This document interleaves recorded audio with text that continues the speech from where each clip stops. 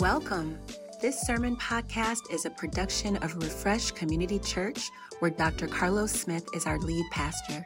Our vision is to see our hearts refreshed by Christ's presence, our relationships renewed for Christ's purpose, our lives rebuilt by Christ's power, and our communities restored by Christ's people. We pray that you are blessed by today's message, and we look forward to seeing you in person soon. I want to welcome you once again to the Journey Hanley Road. For those who may not know who I am, I'm Pastor Carlos Smith. I'm the lead pastor here at Hanley Road. And here at the Journey, our vision is to see our city awakened to and transformed by the love of Jesus. And so if you are here with us today, I am grateful that you are with us, that you are worshiping with us, that you are walking and chose to be with us this morning. There are so many other places that you could worship, whether in person or whether you're in virtual land. A lot of places you could have chose to hang out, and I'm glad that you are with us today. So welcome to my friends and family who are here in person, as well as my friends and family who are with us via YouTube and Facebook Live. I'm going to be continuing a sermon series that we have been walking through on marriage. And last week we've had 4 sermons on marriage, and then we concluded the marriage portion with a panel discussion last week. Were you all blessed by the panel discussion last week? Amen. It was a blessing. It just ministered to me. I had a lot of people who was like, "Man, Carlos, you didn't even say nothing." I said, "I didn't have to. We just had. Y'all didn't been hearing me talk a whole lot. I hung out, and I was more there just in case somebody wanted to lob a question at me about something I said in the sermon. I was there more for that reason. But our moderator, Mrs. Sabrine Rhodes, did a phenomenal job moderating, and our couples just had some insights. I mean, they had some real talk for y'all. Amen. I was blessed and walked away better, and I pray that you all were too. And so now we are going to be treating the topic of singleness, and I am dedicating the next 2 sermons to the topic of singleness, talking to those who are single. And then after the next couple sermons on singleness, we're going to have a panel discussion on singleness. One of the things that I've heard consistently from singles is that they often feel ignored or neglected by the church, that they feel that their needs and their concerns are not regularly addressed. And that's a strange state of affairs, considering that the guy that we prayed to for 33 years was a single man. And that the Christian scriptures and theology has robust and magnificent things to say on the state of singleness. And so we're going to dig into this today. So if you have your Bibles, I know I've been hanging out mostly in Ephesians, and then I hung out in Corinthians, but today we're going to be over in the book of 1 Thessalonians, chapter 5, verse 23. And I'm going to be honest, I don't even have an easy way to tell you how to get to 1 Thessalonians. So Paul wrote it as after the Gospels, after Acts and Romans and all that stuff. If you just use your table of contents, you'll be totally fine. 1 Thessalonians chapter 5. And if you would stand with me in honor of the reading of God's word. As y'all get to 1 Thessalonians, I'm going to give y'all a heads up. I've been nursing this weird... I've been trying to figure out, I thought I had a cold or something, but turns out Sabrine diagnosed me this morning. There's probably allergies. I've just been having this weird drainage that has been resulting in a weird tickle in my throat. So if I got to turn off my mic and just have a coughing spell for a few minutes, don't worry, I'll be right back. Just keep me lifted in prayer. It's just this weird drainage thing. It's been terrible all week. I was in meetings with people, had to tell them over and over again I didn't have COVID. It was terrible. It's like, I promise I don't have COVID. I did coughed on them. So I promise it ain't COVID. So anyway, but pray for me this morning. 1 Thessalonians 5:23, and we're going to be looking at just verses 23 and 24.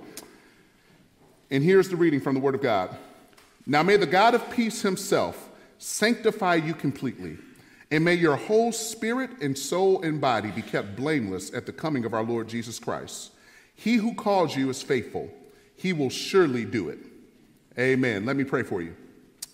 Eternal God, our Father, we thank you and we praise you because You are good and your mercy endures to all generations, God.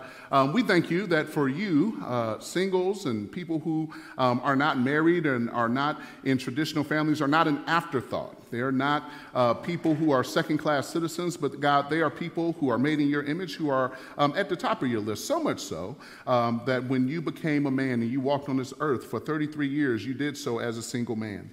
And so, God, we thank you because we believe that the scripture has much to teach us about singleness and how to walk, not only in integrity and not only to survive, but to flourish and to thrive according to your will. So, God, teach us from your word what you would have us to know, not only for those who are singles, but even for those who are married. It is in Jesus' name that we pray. Amen. Amen. You may have your seat. For a topic this morning, I want to lift a moment, just a thought, singleness and shalom. Experiencing wholeness in your season of singleness. Singleness and shalom. Experiencing wholeness in your season of singleness. As I prepare for this message, I got to be honest, I struggled with what approach I should take. Beginning to talk about singleness. I made it my point to talk to a lot of people when I'm dealing with something where I feel like, what, not only does the scripture say, but where are people? I make it a practice to have conversations. So I had conversations with a lot of my single friends, and I asked them, hey, I'm a preacher. Most of them know that already. And I said, I'm not going to use your information in my sermon. Like, I'm going to identify you by it. But just curious, what do you need to hear about singleness? And I heard a variety of things. I heard everything from some folks were like, hey, I'm single and I'm actually good. I'm super straight, enjoying being single, ain't trying to undo that anytime soon. Thank you very much. So just tell me to keep going. Then I heard some people who say, I'm single and this is ghetto in a mug. Like, please, Lord, get me out of this horrible ghetto of singleness immediately, please. This is terrible. And then I heard some people who were somewhere in the middle. They were like, hey, I'm open to relationships and things like that. But whatever, I'm kind of cool, I'm kind of chilling. And so then I decided that I would get on the internet and see what the internet had to tell me about flourishing in my singleness. And y'all can imagine all the things that I picked up there. It was a very fascinating thing. I actually enjoy reading. I know a lot about what the Bible and certain theologians say, but I am fascinated by what secular just humanism has to say about these things. It's absolutely fascinating. And so a lot of it was actually good and helpful, some good common grace stuff, some things that would encourage you. And some of it was just like, woo, that's I don't know how that's going to work. Some of it I felt was a bit of a balm, like, just, do all this stuff and, try to enjoy your singleness and things like this. And then I'm like, how many trips can you take? How many times can you take yourself to the movies? I just started asking questions. And so I even thought with the title of my message. I thought about talking to y'all about, for my ladies, 5 surefire ways to find your Boaz. So I was going to do that. Because I listen to a lot of people, man, and some of these like self-help preachers, they really doing their thing. I'm like, and I'm like, oh, they be having stuff like this. And then I thought about, talking to the fellas, like, I was like, talking about maybe shooting your shot, how to up your percentage and play to win, or something like that. Sounds aggressive, doesn't it? Or, 7 major keys for surviving cuffing season without nobody, or something like this. But I wrestled through a lot of stuff. I read a lot of stuff. But the more I prayed and I talked to the Lord and asked him, like, God, what do people who are walking through a season or a lifetime of singleness need to hear? What the Lord reminded me over and over again is that they need to hear, and all of us need to be reminded of things that are foundational for how to live and to flourish, and how their singleness can be a time of flourishing and how it's undergirded by my holistic purpose for their life. That God isn't just concerned about one little piece of our life, that he's not just concerned about one little place, but that God is able and is concerned with giving us a foundation that transcends across all areas of our life. And then I began to think about the variety of singles in our congregation. Some people, as I noted, are single and looking. Some people are single and never married, and they're content to be single. Other people are divorcees, maybe once, maybe twice, maybe multiple times. Some people are widows. And while people, when we think of singleness, we tend to think of that person that is single and looking, but we got a variety of people who are in a variety of place. And God said what people actually need to hear about is how to be whole during this season of singleness. that they are not fragmented, that they're not somehow broken, but that they can actually walk in wholeness during this season. You know, even the text that we have looked at over and over again that regards marriage, things around the text that says that the two shall become flesh, you notice that God is always interested with how he does math in the scripture. That God always comes out, he says weird things like, you know, the Father, Son, and the Holy Spirit, and these three are one, right? And you kind of figure out for the individual, for the deity that created mathematics, that created calculus, that put in place the laws of physics, it just seems that he does math in really strange ways. And so he says here that two shall become one flesh. He doesn't say two fragmented or two halves shall become a whole, or 2/3 and 2/3 and then another third shall come. He says, no, there are two whole individuals who actually become one flesh. And I'm convinced that one of the reasons that we see much of the issues, much of the fallout, much of the trouble that we see in relationships, in dating, in the pursuit of marriage, and in the pursuit of having covenant relationships is that you have people who are actually fragmented and they're trying to come together and make a whole, but they're too broken to do that because they're brittle and have issues and rough edges where the two broken pieces can't actually make a whole. And so what God says is that we need to have two wholes that become one. And so before I jump into dating tips, I'm going to have some practical stuff for you. I really am. I ain't going to leave you out there hanging, you know, as before we jump into practical stuff or, you know, telling you when to swipe left on your dating app, I want to talk about some of the practical, the benefits of prioritizing your wholeness and your shalom as an individual.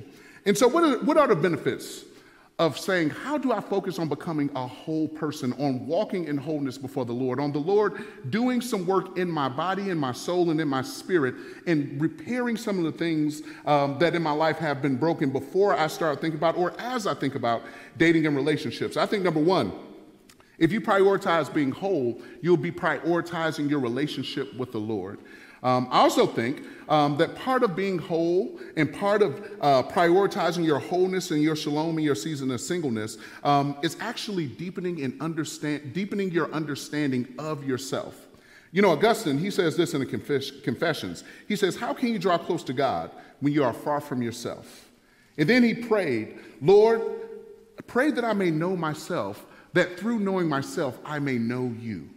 Throughout Christian understanding, there's always been this understanding that you have to know yourself better and better if you're actually going to know God, because God reveals himself, and as he reveals himself, he brings us to a knowledge and to a realization of who we are as individuals that helps us to come to him in truth and in honor and come to him in purity as we grow. You know, if you're single and looking and you're like, Carlos, I just want some practical tips and all this stuff. I don't really want to hear you talking to me about how to be whole, how to be more put together, how to get myself together. I want to say that if you spend some time on your own wholeness, you may actually be able to give attention to how to become the kind of mate that you want to meet. It's easy to sit back and talk about the kind of person that you want to minister to you, the kind of person that, you know, and all of us had that list, right? You know, I want them to be, whoa, Siri. No, Siri. Oh, goodness gracious. No. Lord, I don't know what I said. But anyhow, Siri is looking for a mate, obviously. But it's easy. It's easy to have a list where you're dictating, you know, he needs to be 6'5", he needs to make $350K, he needs to have a degree from an Ivy League school, he needs to fast 3 days a week, he also needs to be a thug, a sensitive, walk with Jesus, take me on long walks, carry guns, no karate. Like, you know, it's easy to have those kind of lists. It's easy. But it's much more difficult and more challenging. I won't say difficult. It's challenging to look yourself in the mirror and say, am I the kind of person, and we've already had questions around this, am I the kind of person that can be whole so that when I come into a relationship, I'm not just bringing a bunch of baggage and demands, but I'm actually able to pour into the person that I'm connecting with. And so prioritizing your own wholeness is going to actually set you up to be in a place where, should the Lord send you that person, that special somebody, that you will actually be pouring into them and not just making constant withdrawals, because it's just like a bank account. Any relationship is just like a bank account. The more you withdraw, if you don't make deposits, you're going to overdraft. And so you have to figure out what am I bringing to the relationship to sow into a person? And, you know, even as we think about our married people, because the married folks say, well, it's too late for me. I can't be whole because I'm already one with somebody else, and both of us ain't whole. But here's a fascinating thing, is that as much as we emphasize the oneness of marriage, as I talked about how God functions, our oneness in marriage does not obliterate our individuality. Our oneness in marriage does not flatten the person. Carlos, how do you know this? Think about this thing called the Trinity. I just talked to you about it. The Father, the Son, and the Holy Spirit, these three are one, yet the Father is not the Son is not the Father, and the Spirit is neither Father nor the Son. While they are three, they are one. They are individuals and yet one essence that connects them. One of my favorite poets is this guy by the name of Khalil Gibran. He's a Lebanese poet from the early 20th century, and he talked about marriage. He wrote a lot of poems about marriage and about a lot of things in life, but he talked about a married couple. He said, "You were born together, and together you shall be forevermore. You shall be together when the white wings of death scatter your days. You shall even be together in the silent memory of God. But let there be spaces in your togetherness, and let the winds of the heavens dance between you. Love one another, but don't be bound by love. Let it rather be a moving sea between the shores of your souls. Fill one another's cup, but don't drink for one cup. Give one another your bread, but don't eat of the same loaves. Even as the strings of a lute are alone, though they quiver with the sounds of the same music. Give your hearts, but not into one another's keeping, for only the hand of God can contain your hearts." That's what Gibran says to those that are married. So even if you are married, there's a reality in which you have to think about, how can I be whole, not only in my marriage's sake, but I'm going to be honest, for those who have had struggles in marriage, if your heart is so, and your identity is so intertwined, it can sink you and tank you in a way that nothing else can. And so all of us, married, single, have to find our wholeness in who God is. And so I know we're looking at this text like, Carlos, how did you land in the book of 1 Thessalonians chapter 5 in this benediction of St. Paul as he prays for this church? And I landed here because it's a fascinating piece. It's the only text in the entire Bible where the tripartite makeup of humanity is listed, where he talks about the spirit, the soul, and the body. As Paul concludes this book, where he has emphasized to the Thessalonian church, which is a church he planted back in Acts 17, he emphasized to them that they need to be a people that are sanctified. And sanctified is just a $20 way of saying becoming more like Jesus.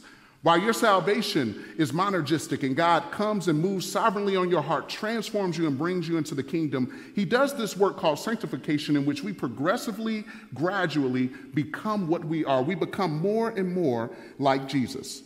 And what Paul presents us in this text is that this sanctification is actually holistic. It's not just in your spirit. Some of us think that God is only concerned about our spirit. He's only concerned about bringing us into salvation. He's only concerned about spiritual matters. But Paul pushes back against that.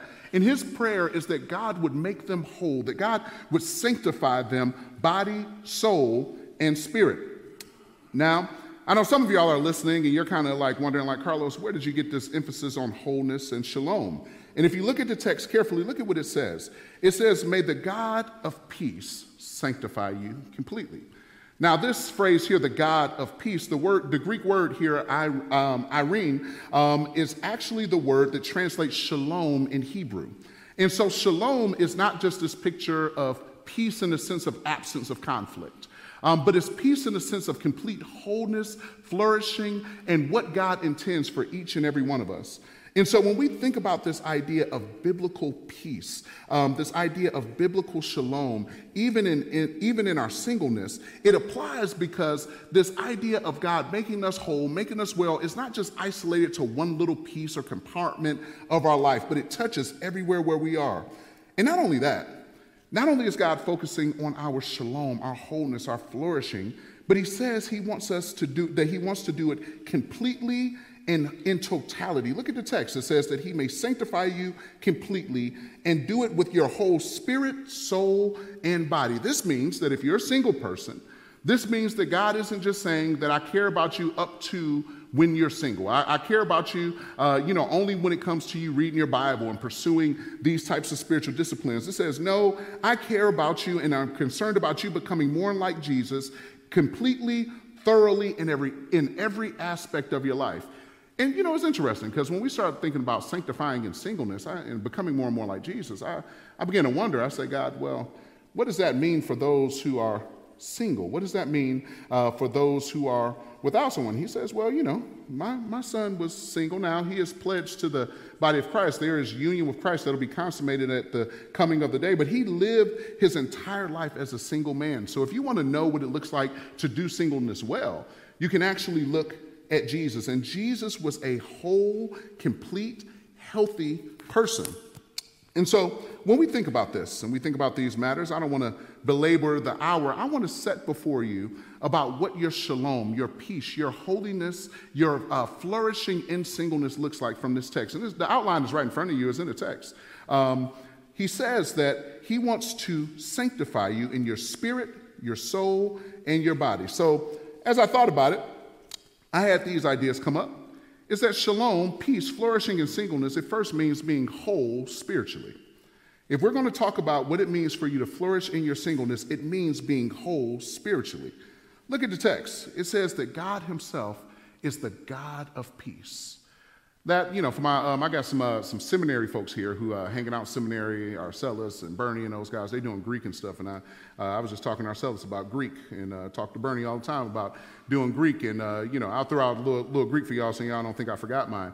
But it says the God of peace. This is, for my Bible scholars, what you would call a genitive. And a genitive just means that something is going on there with that word of. And it's a genitive of source for my Bible scholars and my seminary students. And what does that mean? It means that God is the source of your peace.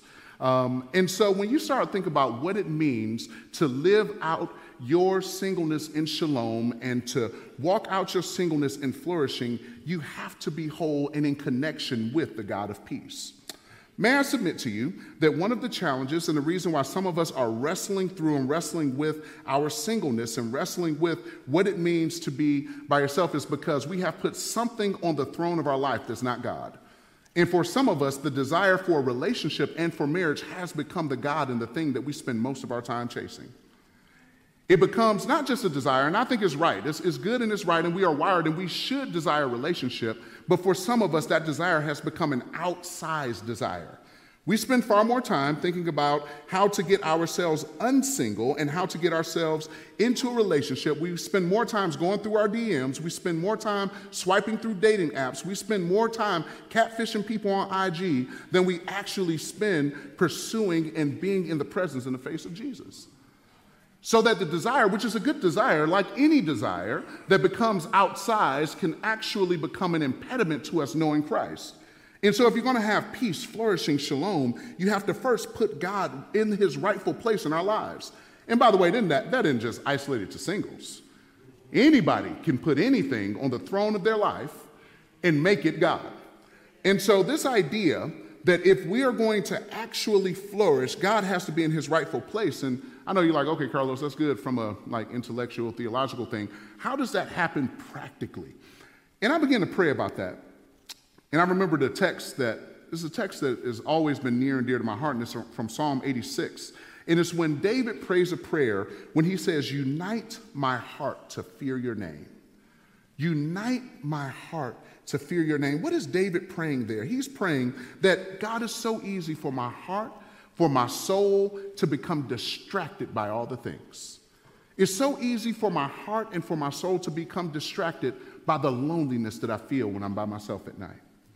It's so easy for my heart and for my soul to become distracted by all of the desires that it feels that can't be satisfied by anybody or anything or anybody that's out there. We can become distracted. For some of us that are actually single and content, some of us are single and content. I think we need to ask ourselves, are we single and content because we're pursuing after Jesus, or are we single and content because we've put something in the place of Jesus and we're so focused on that we actually, not only are we not thinking about relationship, we didn't think about Jesus much at all either.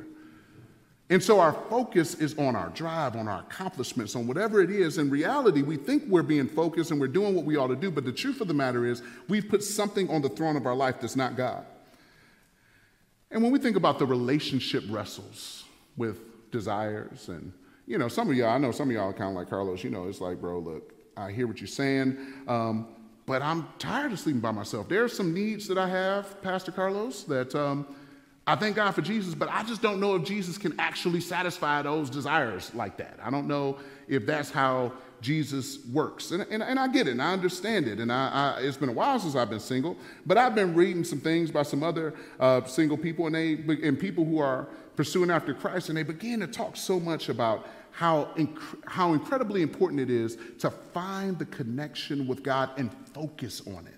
And I began to think about a guy in the scriptures named Peter. Now, Peter, y'all may know Peter. He got himself in a lot of trouble. Wasn't necessarily single. Got himself in a lot of trouble all the time. Always had something to say. Always had something creative to say. And Peter steps out once when he sees Jesus. Think about this. You see Jesus walking on the water in the middle of the storm. Jesus is walking across the Sea of Galilee in the middle of a windstorm. Peter sees Jesus come out and step on the water. And he says, everybody else is just scared, not sure if it's Jesus or a ghost. Peter is bold, and he says, God, if it is you, call me to come out and let me walk on water too. Bold. I love Peter, his boldness.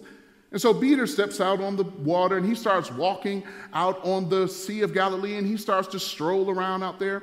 And as long as he looked at Jesus, he was fine. But then the Bible says he began to look at the wind and the waves around him, and he began to sink when he took his eyes off Jesus. And it was fascinating to me because I was like, what was Peter looking at? What caused Peter to sink? What caused Peter to sink was the fact that he was paying the most attention to the thing that could not hold him up. And he took his eyes off the thing that could. Listen, brothers and sisters, I know factually that it is difficult and it's hard, and some of you feel like you are being swallowed up in your season of singleness, but the more that you put your focus there rather than on Christ, the more it actually will swallow you up.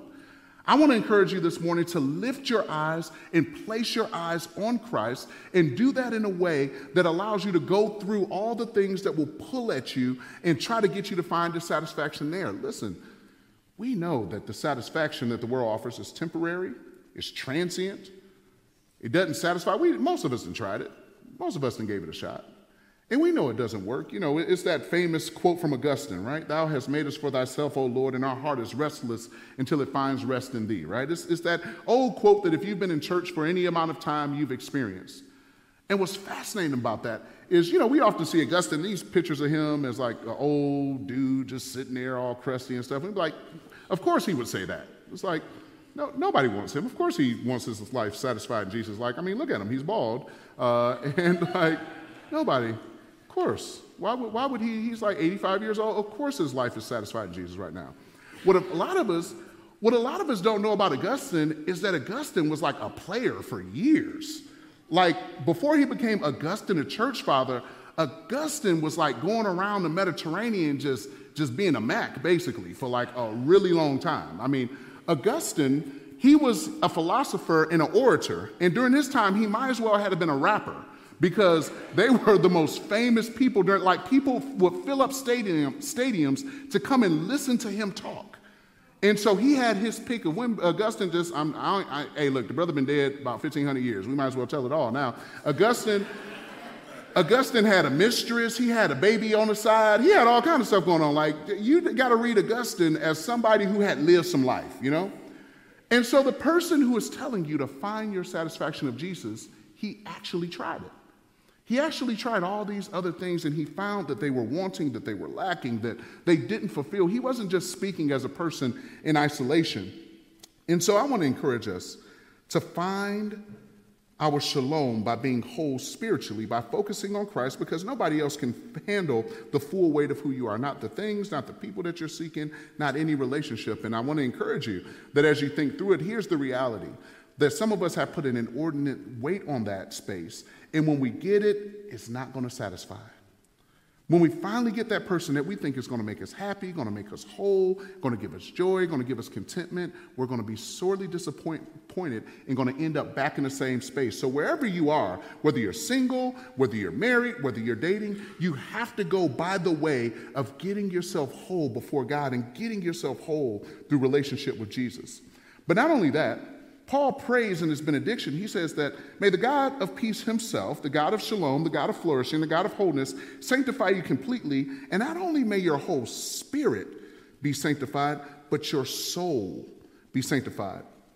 This shalom and singleness that you are seeking, not only does it mean being whole spiritually, but I want to submit to you that it also means being whole emotionally. Paul While not dividing the human person, it's hard to parse out the human person into three neat categories. There are these distinctions in how we function. And so the soul, the Greek word here is psyche, and it's the word which we get psychic. It's our mind, it's our emotions, it's our will. It's all of the things that animate and drive us. It's our emotional world, it's our desires, it's all those things. And I want to submit to you, as this text does, that God cares about our emotional wholeness and wellness. If we're going to, before we start thinking about all the tips and tricks to being single, I think we have to go by the way of becoming whole emotionally.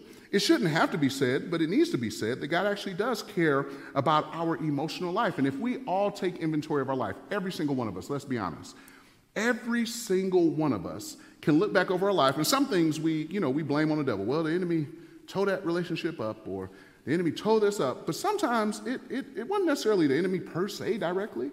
Sometimes it was our own emotional unhealth and immaturity. And some of us are in a place where God is calling us to do the emotional work that we have to do in order to get whole, whether we're single and looking, or whether we're just single and seeking to connect and be a better friend, a better aunt, a better uncle, a better brother, a better mentor. We have to go by this way of dealing with our emotional world. You know, a guy by the name of Pete Scazzero, he wrote this book that I encourage every single one of you to read. It was paradigm shifting for me. It's called Emotionally Healthy Spirituality. And in this book, Brother Scazzero argues that you cannot be spiritually mature while remaining emotionally immature. And when I say this, brother, when I say he beat the brakes off me in seminary, I mean, I read this book and it was unbelievable. And he named 10 qualities of an emotionally unhealthy spiritual person. And I was just checking the list. I was like, gosh, dang, man. And, I won't go through all 10, but it was 3 that stuck out to me that I thought I would put before us. And one thing he said is that we can use God to run from God. And Scazzero talks about how God is actually trying to get us to sit in our emotional unhealth, sit and deal with those traumatic events that happen, process through the baggage that we have. And we're so busy trying to say, okay, well, let me just join another small group. Let me read more of the Bible. And y'all know I'm a pastor, we want you to do that. But we begin to use those things as tools to deflect from the work that God is actually trying to do in our hearts and in our emotions and in our soul to get ourselves together, not only for a relationship, but for a relationship with somebody else, but with a relationship before Him.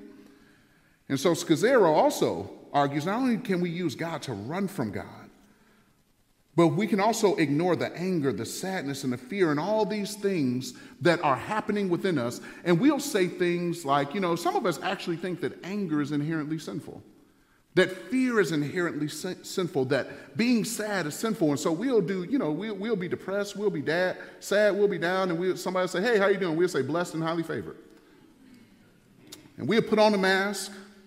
We'll come in and we'll push down all the stuff that's going on in our minds and hearts, and we will look like we got it all together, and the whole time we are broken and falling apart and are an emotional mess.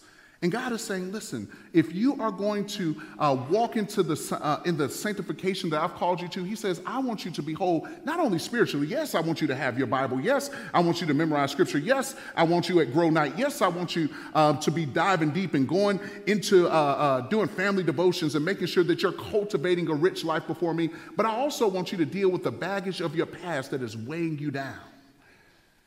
And then the third thing, that brings me to the third thing that Scazzero says, is that we can also often deny the impact of the past on the present. He said, he talks about how, he said, we quote this like, old things have passed away, behold, all things become new. And listen, that is true, especially for those of us who got saved with the past. All of us get saved with the past, but some of us got more past than others, right? Some of us were raised in good Christian environments, good Christian homes, and things were all good. And others of us, it took a while. We came to Jesus a little later in life, and so we look back and this, the blood of Jesus got to run a little further to catch up with all the stuff that we have done. And so we're eager to get past some of those things. But what Scazzero says is that God is actually calling many of us to go back and do that hard work. Because the reality is, as we think about what it means in our singleness and in our relationship and our marriage, man, it is like a game of whack-a-mole. It is going to pop up. It is as sure as you're alive. I used to have a mentor who used to always say, you pay now or pay later, but you're going to pay. And I want to encourage you, for my singles, listen to me, hear me out. I know I've said this about 18 times during this sermon series, but I just want to make sure you hear me. Pay now is better. Just pay before you walk across the aisle. Pay before God sends the person. Pay while you're still by yourself. Pay, even if you're not looking for a spouse, pay so that you can be the best version of yourself for whatever God is calling you to do. Because not only will emotional unhealth sabotage our relationships, it'll sabotage our jobs. It'll sabotage our friendships. It'll sabotage our relationship with our family. And we'll be walking around talking about the devil show is busy. No, babe, it's you. Satan is out in L.A. doing stuff. He ain't. It's you. And you know, we come and we sit and we wrestle. And we all got these backgrounds and these baggages and things. You know, some of us come from the type of household where you don't actually open up and talk about emotions, right? Especially, I mean, men and women can be bad about this, but guys, we tend to be the ones to take the cake with this one, right? You know, men and women can do it, but there's guys a lot of times that, you don't talk about emotions, you don't talk about feelings, you know, because we were raised being told stuff like you fall down and they tell you get up and don't cry. And you're hurt, right? But they tell you don't cry because men don't cry. You don't want to show weakness. You don't want to show vulnerability. And so you just learn to press down and you press down and then you keep pushing on yourself. Then you become a man that can't talk about emotions, can't talk about your heart. And you keep pressing down and next thing you know, you're 65 years old, you land in a casket and they're saying, wow, he was a really good man. And you never learned how to deal with your issues and it killed you. It broke you. And here's the truth of the matter is, brother, I'm just keep it real. Some people don't know how to encourage you to open up. Some brothers and some sisters don't know to tell you to deal with your emotional health. And so they will put you in the box and say he was a good man. And I know they even put you there. They helped you out. Because they kept piling on, and you kept taking it, and you went beyond your breaking point and went beyond your breaking point. And here's what going beyond your breaking point will do. It'll lead you to medicate in ways that you shouldn't medicate. That's why, we talk about the old generations and stuff, and I respect, the generation, like they knew how to stick with families, but let's be real. Sometimes they had whole other families around the corner. Had a whole set of cousins, had a whole siblings. Wow, we look so much alike. I don't know, why do we? Unbelievable. And why? Because a lot of times in the past, men don't cry. And still today, in 2022, we still say the same thing, men don't cry. And brothers, I want to encourage you to deal with your mental and emotional health. To learn to find safe spaces where you can actually be broken and not be okay, where you can cry like a man, like my brother Jason Wilson say, and shed those tears and be broken, even if you feel like, man, maybe my house ain't a safe space, maybe my family is not a safe space. Listen, I will help you. Our elders will help you. Our leaders will help you find that safe space because it's better than you dying from the stress of the world piling up on you. Then there are folks who, they bury it or some people come from these seemingly perfect households. I used to idolize these because I've told you a bit about myself. I did not come from a, wonderful Christian nuclear family, with, all that good stuff. And, so I would see that and I would idolize it. Like, man, I wish. And I do definitely think that there would have been benefits to that. But I've also, as I've lived and I've learned that sometimes those perfect Leave It to Beaver looking households have so much dysfunction. Because things are not talked about. You got to put on the face, right? Because y'all the perfect family, right? We got some of those in here, right? Y'all are perfect, everybody. In fact, y'all are the perfect family, and there are other people who are looking at you calling you relationship goals. And the truth of the matter is that while for others your relationship goals is actually falling apart. There's dysfunction. There are issues, lies, broken hearts, and it never gets dealt with. And so you avoid conflict. You never talk about things. You just avoid the conflict. You never deal with the issues that are going on. You just avoid it. You just keep putting it to the side. And over time, it just festers and builds, and you either just die with it or it explodes in your face because you've never dealt with it. And by the time you choose to deal with it, there are so many micro hurts that it is insurmountable to get over. And what God is saying is that I want you to grow not only spiritually, not only do I want you drawn close to me, not only do I want me to be on the throne of your life, aligned in spirit through my redemption through Christ, but I want your soul, your psyche, your emotions, and your will to be whole. Child, son, and daughter of God, I want to encourage you, especially my singles, listen, deal with this now. Because everything, and here's the truth of the matter is, we talked about last week about like red flags, right? When to run from red flags. Can we be honest? We all got red flags, right? Every single one of us are red flagging in a mug. Like every single person in here got a bunch of red flags. Here's the issue, though. Here's the issue. There are some red flags you should just, yes, take off running from. Those exist. But the question that we have to ask as we're dealing with ourselves and dealing with others in dating is the person actually working to address the red flags? Because here's the reality. You can do all the work in the world and you're going to drag the stuff into your marriage because we're still in a fallen world. We're still broken. We're still jacked up. You're going to pull it in. We're all going to bring all of that prior stuff and we're all going to have to sit down at a table of broken puzzle pieces and try to put all this stuff together. But the question is, are you willing and have you been doing the work? Are you on a trajectory? Are you in a way to maybe make your red flags a little more yellowish? Make them light red. Are you working to make yourself to become the kind of person that God is calling you to be? Scazzaro says in his book that the work of growing in Christ, what theologians call sanctification, does not mean that we don't go back to the past as we press ahead to what God has for us. It actually demands we go back in order to break free from unhealthy and destructive patterns that prevent us from loving ourselves and others as God designed. Many of us are praying for someone to love. Here's the truth. Unless we go back and do this work, we can't love them right. We can't love our friends right. We can't love those we're in a relationship right. I had this whole situation, as I was working through this sermon point. It was just like, it just took me back to my time in seminary was very formative for me because that was the first time I ever heard the words emotional health, I think. And by that point, it took me a while to get through undergrad. So I was about 25, 26 years old. And I remember reading this book. And so I remember sitting in a group. It was this group, they called it a covenant group that I had to be in. And it was actually like I had to be in this group because I had a particular scholarship that like made me have to be in this group of people. So it was like forced friends, right? Like y'all will be friends for 3 years or else. And if you want the scholarship, y'all going to be the best of friends. So the first semester we got in there, man, we sat down. I would have never hung out with none of these guys. I'm just being honest. We were just sitting there looking at each other. I'm just like, man, they picked, why did we, I couldn't believe it. I'm like, these wouldn't be my friend group, or my aces that I hang with.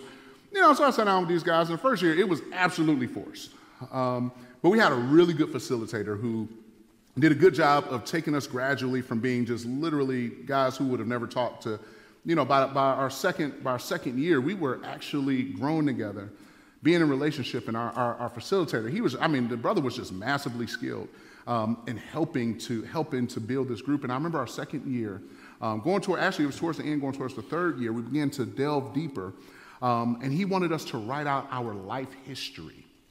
And I was like, what? My life history?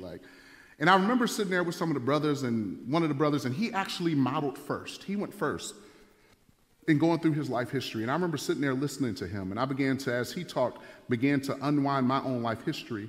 And in the middle of him talking, I broke, and when I say crying, I mean ugly cry. Not just a tear rolling down. I was bawling. And so much so that the group became distracted. They're like, bro, especially for me, because I wasn't a sensitive guy who was showing up bearing my heart, okay? I wasn't there for that. I was there to learn Greek, okay?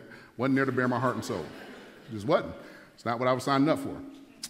But I began to cry, and what happened was as the brother began to share his story, I actually had a memory that came back to me so strong. It was like I was there again. I had never experienced nothing like this in my life, and I had actually suppressed this memory, and it was a memory of abuse. I had suppressed it so strong that I had actually forgotten it happened. I didn't even remember that it had happened to me. And when this brother began to share his story, it's like it transported me back to that place, and the dam broke right there. And the brothers began to comfort me, and we began to talk. And by God's grace, I was in a place where this facilitator and the brothers in this group, I look back on that group, and that day they became my brothers because, man, they caught me in that moment. And my facilitator, he told me, he was like, okay, bro, we got to make sure we get you in some serious counseling. And at Covenant, they got a great counseling center. And I went through my last year seminary, went through intense weekly counseling. And it was like God rebuilt me bit by bit. And it was a mess. I mean, when it finally, it was like opening a time capsule and dirt had got in it. And it was mud in that thing. And it was funky and all kinds of stuff was going on. And it's like it opened up. And bit by bit, it began to come back together. And what I remember sitting with one of my mentors at Covenant and talking to him about, like, man, I literally told him I cannot go and be a pastor. Like, I am a wreck. Look at this. Like, look at all this look at all the stuff that has been uncovered from all this mess that I've been suppressing, that I've forgotten all the stuff that's happened to me, all the stuff that I've done. No way I can be a pastor. And it was actually Jerome Bars, if y'all know who Jerome Bars is. And he sat there. And Jerome sat there and he started crying with me. And I was looking like, why are you crying?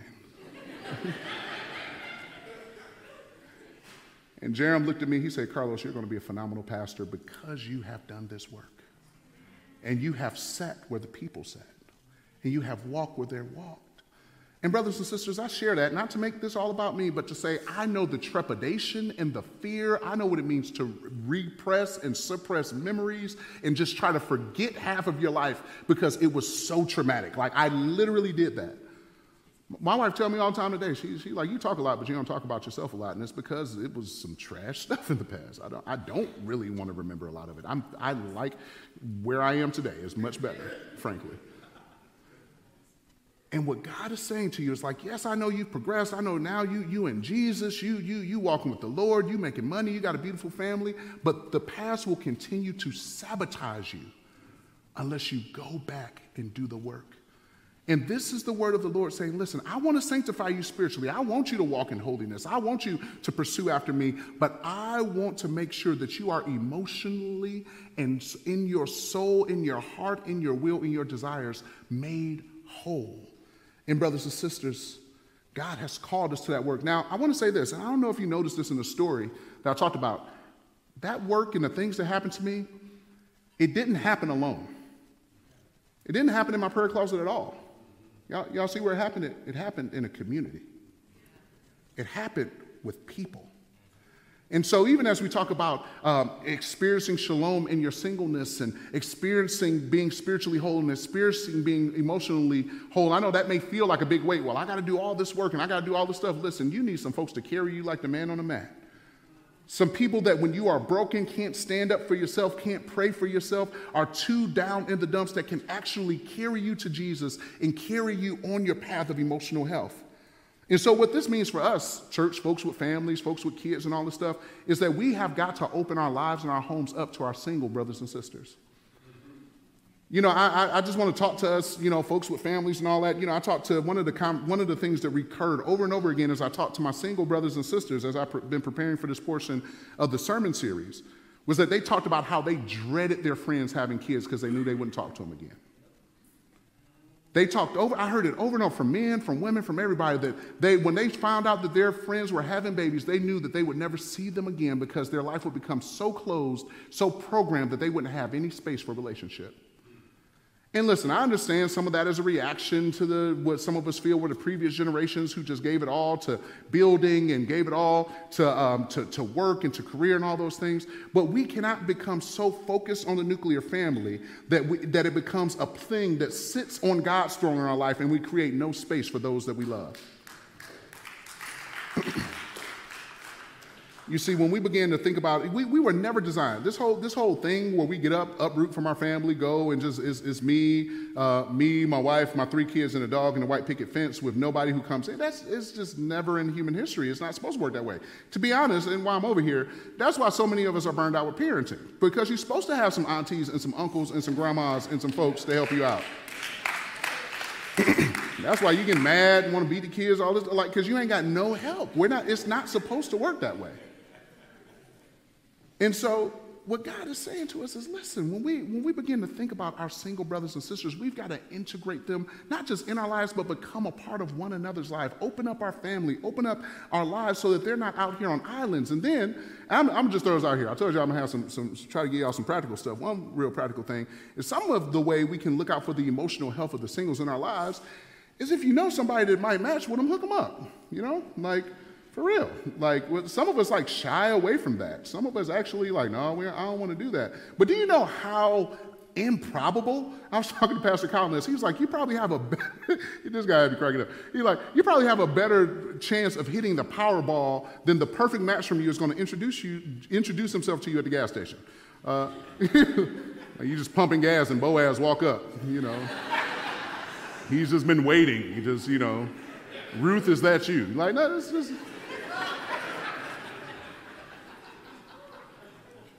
And so when we think about the place of community, it's actually more healthy, more helpful that we date, that we court within the context of community. This don't mean everybody all in your business, but it does mean that if you know somebody that's looking and you know somebody else who's ready, not being afraid to make that connection, and then it doesn't stop there, keeping your family and your life open so that you can become a mentor couple and become somebody who can walk with them through the difficulties and the ups and downs and vicissitudes of marriage and relationships. But the reality is that all of us, it takes a complete community and village to walk with people, even as they're single, walking with them through wholeness. This wholeness does not mean, as I've tried to point out, does not mean just individual. It doesn't just mean by yourself. It still happens in the context of community. So shalom is singleness. It means being whole spiritually. It means being whole emotionally. But also shalom and singleness means being whole physically. Look at the text. It says, now may the God of peace himself sanctify you completely, and may your whole spirit, soul, and body be kept blameless at the coming of our Lord Jesus Christ.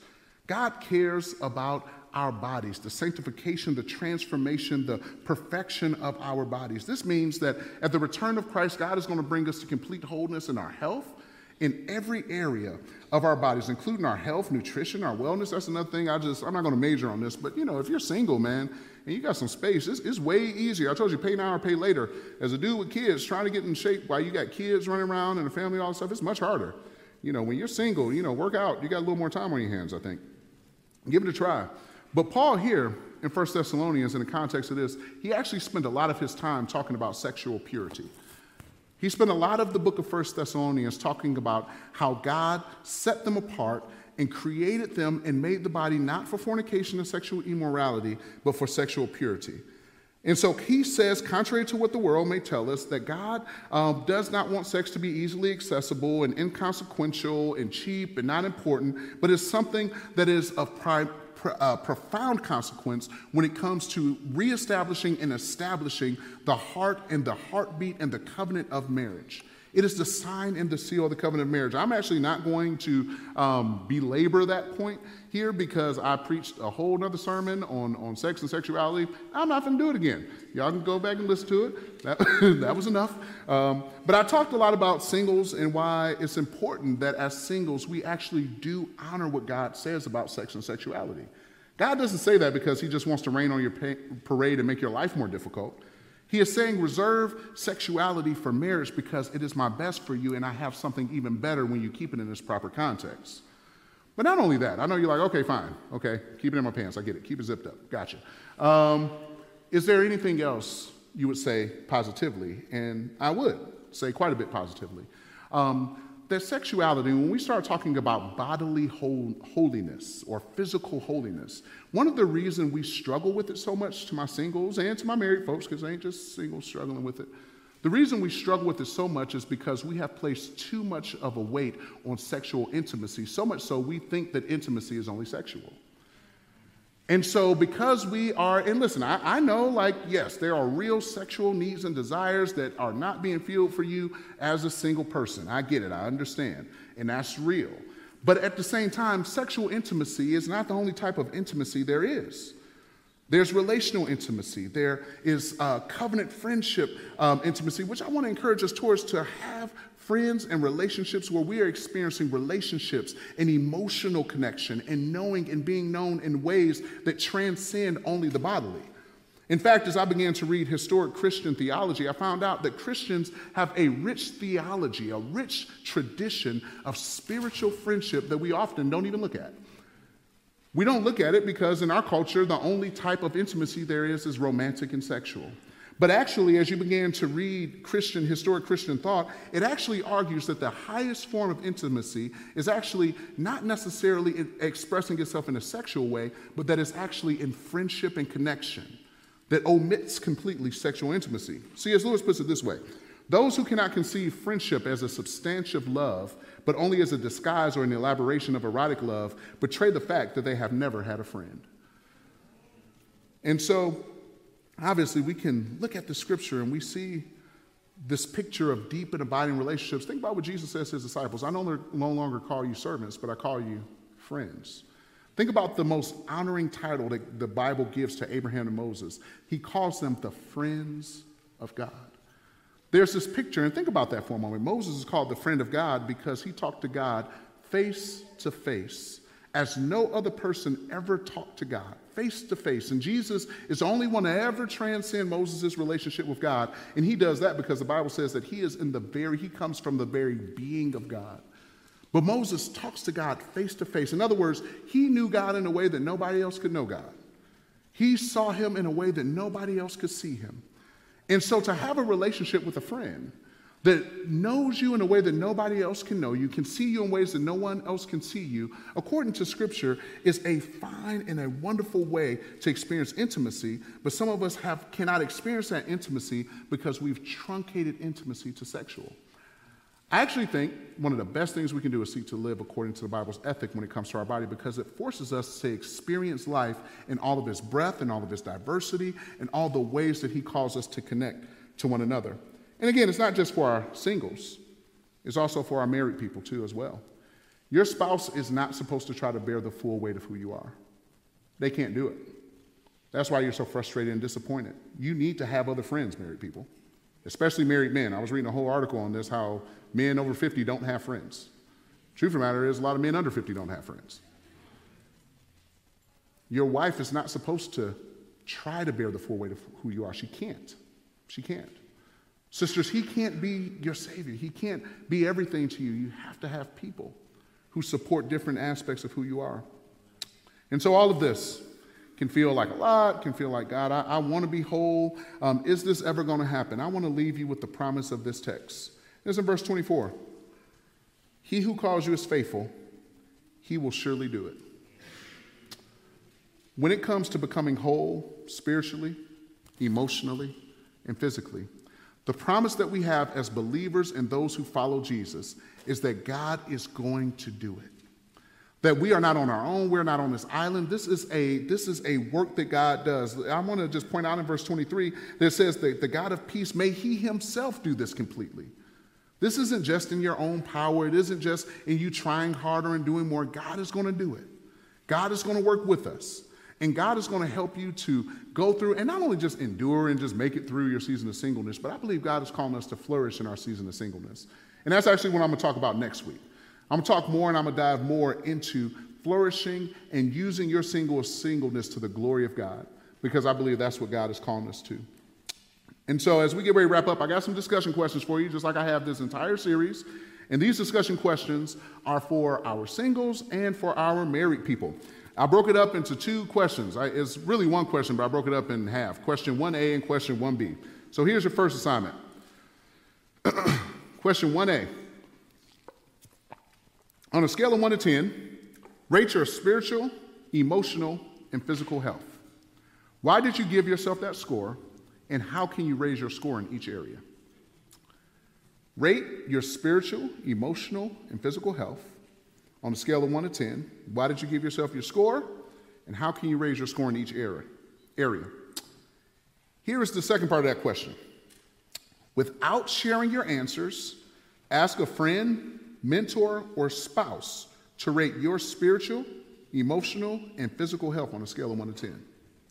Ask them to explain their answers and provide ways that they believe you can grow. So obviously, the person that you present that second question to has to know you pretty well, whether that's a good friend, whether that's somebody you're in a relationship with, or whether that's a spouse. So rate yourself, and then talk to a close friend or mentor or accountability partner or folks you're in community with, and ask them. Don't give them your answers. Don't try to shape it. Don't try to manipulate it and fix it. Just ask them. And if they ain't here today, it's even better. If they only know this question coming, the more just out of left field it is, the better. and get some honest reactions. But ask that question and take self-assessment. Where are you? How is God moving and working in your heart? And if you didn't catch the questions on the screen, they're in our Church Center app. Download Church Center app, go to Hanley Road. If you click on this Sunday, you'll see my sermon points as well as the discussion points. But God's call to us is to be whole, body, soul, and spirit. And the promise that we have is that he is going to do it for each and every one of us according to his power. Let me pray for us. Eternal God, our Father, we thank you because you have called us to wholeness. God, before we figure out techniques for courtship and dating and finding a mate, God, we got to stand before you as whole. A noted preacher once said, who we are before God in our prayer closet, that is who we are and nothing more. So God, I pray for our wholeness. God, I pray for our singles. God, I pray that they would thrive, that they would flourish in their singleness. God, I pray for those who are struggling in their singleness, who are experiencing bouts of loneliness, of struggle, of frustration. God, I pray that you would give them peace, that you would give them grace, that you would help them so that they may not only just make it through until they find somebody, but that they may flourish. God, we thank you and we praise you and we trust you in Jesus' name. Amen. Thanks for listening to our podcast. We pray this message has impacted you in a meaningful way. If you want to know more about how Jesus can change your life, we would love to connect with you further. Send an email to hello@refreshcommunity.church or come visit us at 829 North Hanley Road in University City, Missouri.